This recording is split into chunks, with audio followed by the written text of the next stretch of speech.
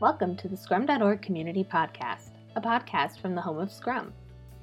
In this podcast, we feature professional Scrum trainers and other Scrum practitioners sharing their stories and experiences to help learn from the experience of others. We hope you enjoy this episode. Hello and welcome to the Scrum.org Community Podcast. I'm your host, Dave West, CEO here at Scrum.org. Today's podcast is focused on the journey of one of our fantastic professional Scrum trainers, one of our PSTs. We're very fortunate to have to the podcast today, Sam Adesoga. Sam, welcome to the podcast. Thank you, Dave. Good morning, good afternoon, good evening, wherever you might be listening. And it's great to be on the podcast today. So where are you actually talking to us from, Sam? So I am in London today, in my family home in London today. In bristling, cold, chilly London. Excellent. But you don't always spend all your time in London, I'm led to believe. Yes, I actually spend about 40 to 50% of my time in Africa, in particular Lagos and in Accra, Ghana recently. Since I became a PST, I've been picking up some work in that part of the world as well. And that's Wow. Wow, I'd really like to lean into that in today's podcast because I think it's really interesting market, really interesting continent. There's all sorts of things going on in Africa that I'd love to explore. But before we do that, tell me a little bit about your background and how you came upon Scrum. So many years ago, I used to be a developer and I worked with a consultancy called ThoughtWorks with Martin Fowler and a few other guys there. And that was how I actually came across agility at work. And we did, at the time, all of our projects were delivered using the Scrum framework. Even though, knowing what I know today, I don't think that we did quite well with the framework. I think we did the events, it was more extreme, a blend of extreme programming and Scrum. But yeah, so that was the very first time I came across Scrum. Wow. And yeah, I mean, many of us know ThoughtWorks. They've been sort of legendary in our industry with Jez Humble, Martin Fowler, Rebecca Parsons, some amazing people from there. And so they really emphasize the importance of delivering working software and the importance of frequently delivering, Jez's work on continuous delivery, etc. So that's when you sort of discovered it. What happened next? So I in ThoughtWorks, fortunately for me, we were thrown in at the deep end. I mean, I was a developer. I was doing some PO work, BA work, doing some testing work, and that was quite interesting because we also got to do a lot of TDD, whereby you are automating your test, as you said, the pipeline as well. And just to lean on what you said, right? We had that concept of delivering done work. From the very first sprint, we made sure something was delivered. And after I left ThoughtWorks, I went on to work with many other organizations from betting. I did media, Channel 4, BBC, then spent about 8 years working with different investment banks. I've done about 5 or 6 investment banks in that time. And what they liked was the foundation that was built into me from ThoughtWorks. So a lot of the guys brought me on board because this guy understands agile, he really lives it, let's bring him on board. And they didn't really care about anything else. And on one of my gigs, it was at a French bank in London, where I was brought in as a test manager, but that was the very first time I became a Scrum Master for the team. So these guys were building a trading platform for risk, and they had like 6 months delivery cycle, and they were really struggling, and they brought me on board to come help them. And part of what we did on that team was to get them to, we did 1 month sprint in the end, where we were able to build, release, test within a month. And that was probably one of the key defining moments of my career where I thought, you know what, I could help organizations deliver value using the Scrum framework. Yeah. So it's so ironic. They're building a risk platform, but they're doing it in a waterfall way. It's sort of like I'm sure there's a joke there that we could find at some point. Okay, Yeah. so you started you're working for about 8 years, working with lots of different organizations, implementing Scrum. That moment at that French bank in London, you sort of like became that, started acting, delivering on the accountabilities of the Scrum Master, and Yes. that changed your life. How did it change your life? What was sort of like that aha, that epiphany moment? So I think for me, working at that bank, I remember when I did my first proposal to say we were going to try to deliver the product incrementally in a 1 monthly cycle. People laughed at me. And there was a funny thing that happened. I had a meeting with the managers, and I remember it was about 12 minutes into that meeting, I was stopped and said, Sam, this is not possible. Go away and think about it and come back. And so I didn't know we could do it, to be honest with you. I just thought there's a lot of unknowns here, but let's give it a try. And so I went away, and 2 weeks after, I came back to the same room with more people, having spoken to more people, and said, yes, we're going to go for that. And that took us about 18 months to get to that point. That involved building CI/CD pipelines, automating tests, getting the users to partner with the Scrum teams and be part of our sprint review. But we did get there. And it was when I was about to leave, now reflecting on what we had done in that bank in 18 months, I thought, you know what, I was going to carry on helping organizations, adopt Scrum. And that was really, for me, the defining moment. I was about to leave, just reflecting on my experience in that particular bank. Yeah, so this whole experience of actually going from the impossible to the possible, and Absolutely. you sort of the untapped power that Scrum gave you.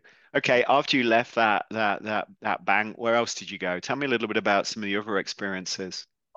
Barclays was another one that I like to talk about. So I went to Barclays twice. So the first time I did work with John Smart. I don't know if you know John Smart. Yeah, Yeah, I do actually know John Smart, yes. yeah, actually. So I worked on the team, and what we were doing at the time was helping Barclays to take on better ways of working. So at the time, we had the process in the bank had about 14 gates in the process from an Ooh. idea to production. And what the team had done was to design a new process that was about 3 or 4 gates. And what I loved about that experience was teams were brought into the new ways of working on invitation. So Mhm. we had a set of criteria. If you wanted to try out the new ways of working with the promises of going to production a lot quicker, you had to make sure you met certain criteria, which forced some managers to rethink the way they were structured around work. And eventually and then every 2, 3 weeks, we had a demo showing what teams that were using the new ways of working, how it was improving their work, and how their users were very happy. And what we had was a very long waiting list within the bank of teams that wanted to come on board. And that's something I've taken away, because oftentimes I see people try to transform the whole organization at the same time, and I've seen that not work. But when you Mhm. start with a small set of teams, learn from that experiment, and then gradually scale across the bank. So that was a very good experience for me. And then I left the bank after about a year, then came back about 18 months later to help. This was now an extension of what we had done before. Now, what we're doing was helping teams within the bank to build their applications within the cloud, which is, again, it's about looking at the lead time. That was 18 months and more than that. And what we were doing now was allowing anyone in the bank to request an environment in AWS and Azure, and in minutes, you got what you wanted. That means that we had to replicate the security concerns in the bank in the cloud. And that was also, for me, very, very interesting experience, where I was working with a lot of people that worked in hardware, telecoms, infrastructure, never done Agile or Scrum before. and setting up a team, about 4 teams, and helping them to take on that incremental way of delivering software. So yeah, those are some key defining, I think, moments in my I, journey. I really love the idea of Barclays. My aunt used to work for Barclays actually, which is interesting. But I love the way you talked about creating that sort of like that torch-bearing team, those first teams, and then that generated demand by communicating and demoing their success inside the organization, which then encouraged other teams to want to get into this way of working. And it's so much better, from my experience, doing that rather than just telling everybody they have to work in this way from day one. It doesn't work. It doesn't work. And I have a lot of bad experiences where that was the approach taken. Yeah, and sort of the irony of changing an organization is by its very definition a complex problem, right? And Yes, the irony that we would do that in a waterfall, non-incremental, non-learning, non-agile way is not lost on me. I mean, you know, absolutely. You know why I tell organizations now? We teach and coach that the business they're doing is complex. And oftentimes we try to then change their ways of working using a very complex, convoluted approach. So for me, my mantra is already their work is complex. You've got the politics, the organizational structure. So we've got to simplify our approach to help them move to that better way of working. I think simple is very, very important, not necessarily the outcome, because obviously the ways we work will ultimately reflect the complexity of the environment that we're in, but in terms of how we approach it. And I Absolutely. think that's a key thing. It's bizarre. Ken Schwaber, the co-creator of Scrum, just sent me an email with a joke about complexity and simplicity. So it's funny that you should mention that. All right, so I've had enough talking about banks. Love them, by the way. Amazing institutions doing some amazing stuff, and you've obviously been heavily involved in those organizations. Take me to Africa. What Yeah. you've doing significant amount of time and doing a lot of work in a number of countries in Africa. Tell me what's happening there, Sam. So I think there's still a lot of work to be done in Africa. A lot of the governments, I mean, government in recent years are now taking on transformation, trying to improve the way they run their businesses. In fact, about 2 weeks ago, I spent about a whole day talking about the digital economy in Nigeria and what does that mean for people. And so yeah, I think, and also if you think about the fact that there's a lot of startups in Africa. In fact, I read some data somewhere that there is actually Nigeria has got the highest number of funded startups in Africa, one of the highest in Africa. And that is driving everything else. Internet penetration is becoming more accessible. People have got access to internet. The music is being transmitted on Spotify. People are actually changing their lives, earning more money through the internet. So there's a general local now appetite for digital transformation. So that's what we've seen so far. And also what I've also seen as well is in the job market, we are seeing an increasing number of Scrum Masters and Agile coaches being advertised. And that for me is a good sign that people are now looking to improve their ways of working, be more effective, improve efficiency by trying to use Scrum and or the other agile methodologies out there. What I've noticed, and from talking to you and others about Africa, is that one, yeah, there's a huge opportunity because of the fact the sheer volume and size of the continent. I mean, it's big. My son's really into drawing maps at the moment, and he just spent 2 evenings drawing all the countries in Africa and Wow. drawing around that. Yeah, I don't. I think he's then going to put an alien invasion. So I'm not totally, but he's drawing, and I didn't realize there were so many. I even though I sort of know. Him doing it really made it very visible. So one, there's a huge amount of, population. Two, very young population, Sam, right? Yes. The average age is significantly younger than people in England are, put it that Yes. way. And Absolutely.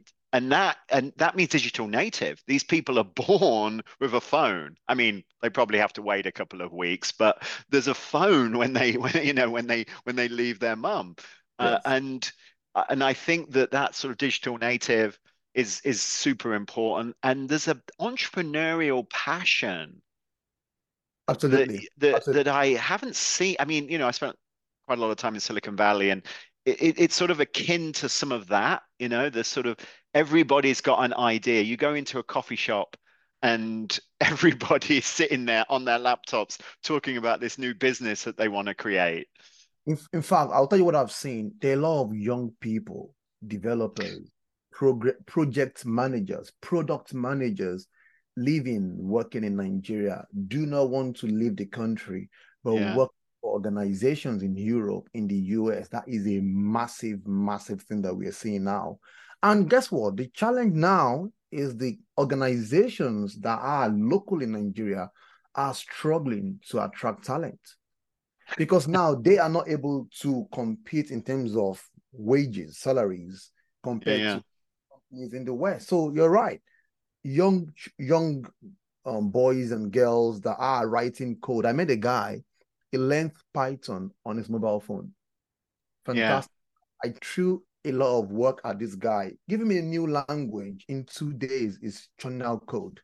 So And yes, you're right.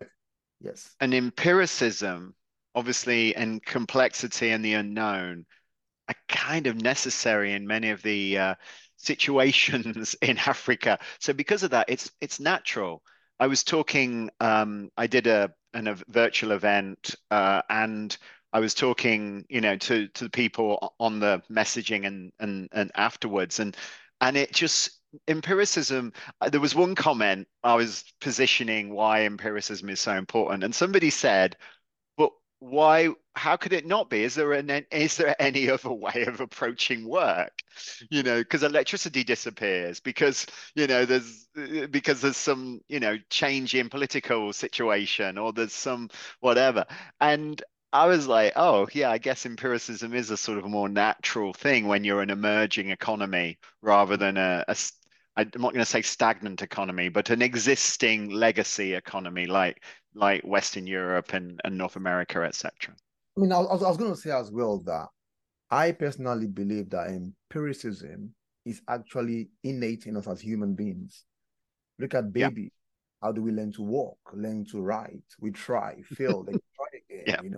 Yeah. So maybe it's more not as intentional, but it almost feels like we learn by experimenting. You try something, oh no, I'll go again. So to what you're saying also, what I see a lot is because of in Africa, it's ripe for innovation.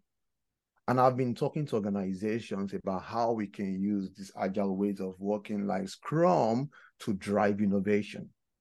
That's complex. We don't have all the answers, a lot of unknowns, what we need to do.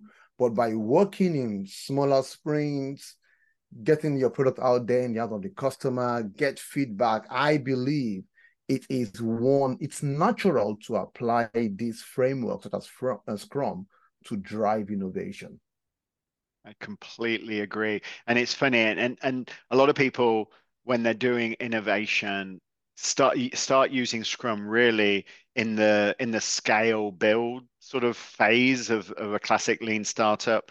In my opinion, from my experience, the use of Scrum, the idea of product goals, the idea of sprint goals, the idea of transparency, sprint review, etc., can work from day one on a program, on building a product, creating, in an innovation situation. It is true that the nature of the sprints changes during the life, but that's true of anything, Yes, and the volume of code, etc., will increase, and the volume of unknowns will decrease, and other kinds of experiments like surveys and customer interviews, etc., will decrease. But the reality is that that Scrum works in these situations incredibly well. absolutely. I think we just have to get comfortable that we don't know everything, and there are things we don't know. Yeah, Right. and things Yeah. like definition of done, we need to sort of reframe that in that context. We need to think a little bit about what undone work really means, and we need to obviously think about value, and our backlogs need to describe outcomes rather than work, and that those things are super, super important as well. Yeah. I'm very excited for Africa, and that's not just because I want to visit and experience the food, the views, the people. It's got nothing to do with that. It's purely because there's a great opportunity for Scrum there. Have you not visited before? Only South Africa, which is obviously very different from some of the places you're going to. All right. So we have a plan, which I will tell you later to get you to. You heard it here, ladies and gentlemen. And if my wife talks to any of you, it's definitely for a very important business reason. Don't believe anything else. Well, we try to keep these podcasts short, and you and I could talk all day about the opportunity in Africa, your experiences in the banking sector in London and in other companies, and of course your heritage at ThoughtWorks. It is sort of another interesting sort of connection. Martin Fowler sat on a plane with Ken Schwaber and ultimately set in motion the creation of Scrum.org as an organization. So Awesome. your lineage has some serious roots inside Scrum.org, Sam, which is interesting. And Martin just lives not totally round the corner. He lives sort of the other side of Boston to me, but Interesting. he's a passionate force in the Boston community. So thank you for your time, Sam. Thank you very much for having me, Dave. It's been a pleasure.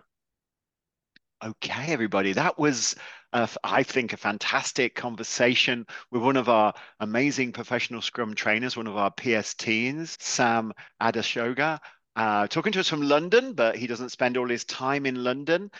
We talked about his journey from his start at ThoughtWorks through the banking sector, and now his mission to empower Africa to change the world, which is it's kind of exciting and one I definitely would love to get on with him.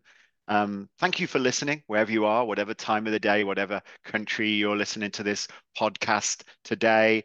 My name's Dave West, and hopefully, if you enjoyed today, come and listen to more. We have some interesting podcasts. Not only do we explore the journeys our professional Scrum trainers have taken, like Sam today, but we also talk to all sorts of interesting people about professional Scrum and how professional Scrum has changed their lives. So thanks for listening. Have a fantastic rest of your day wherever you are. Take care. Scrum on.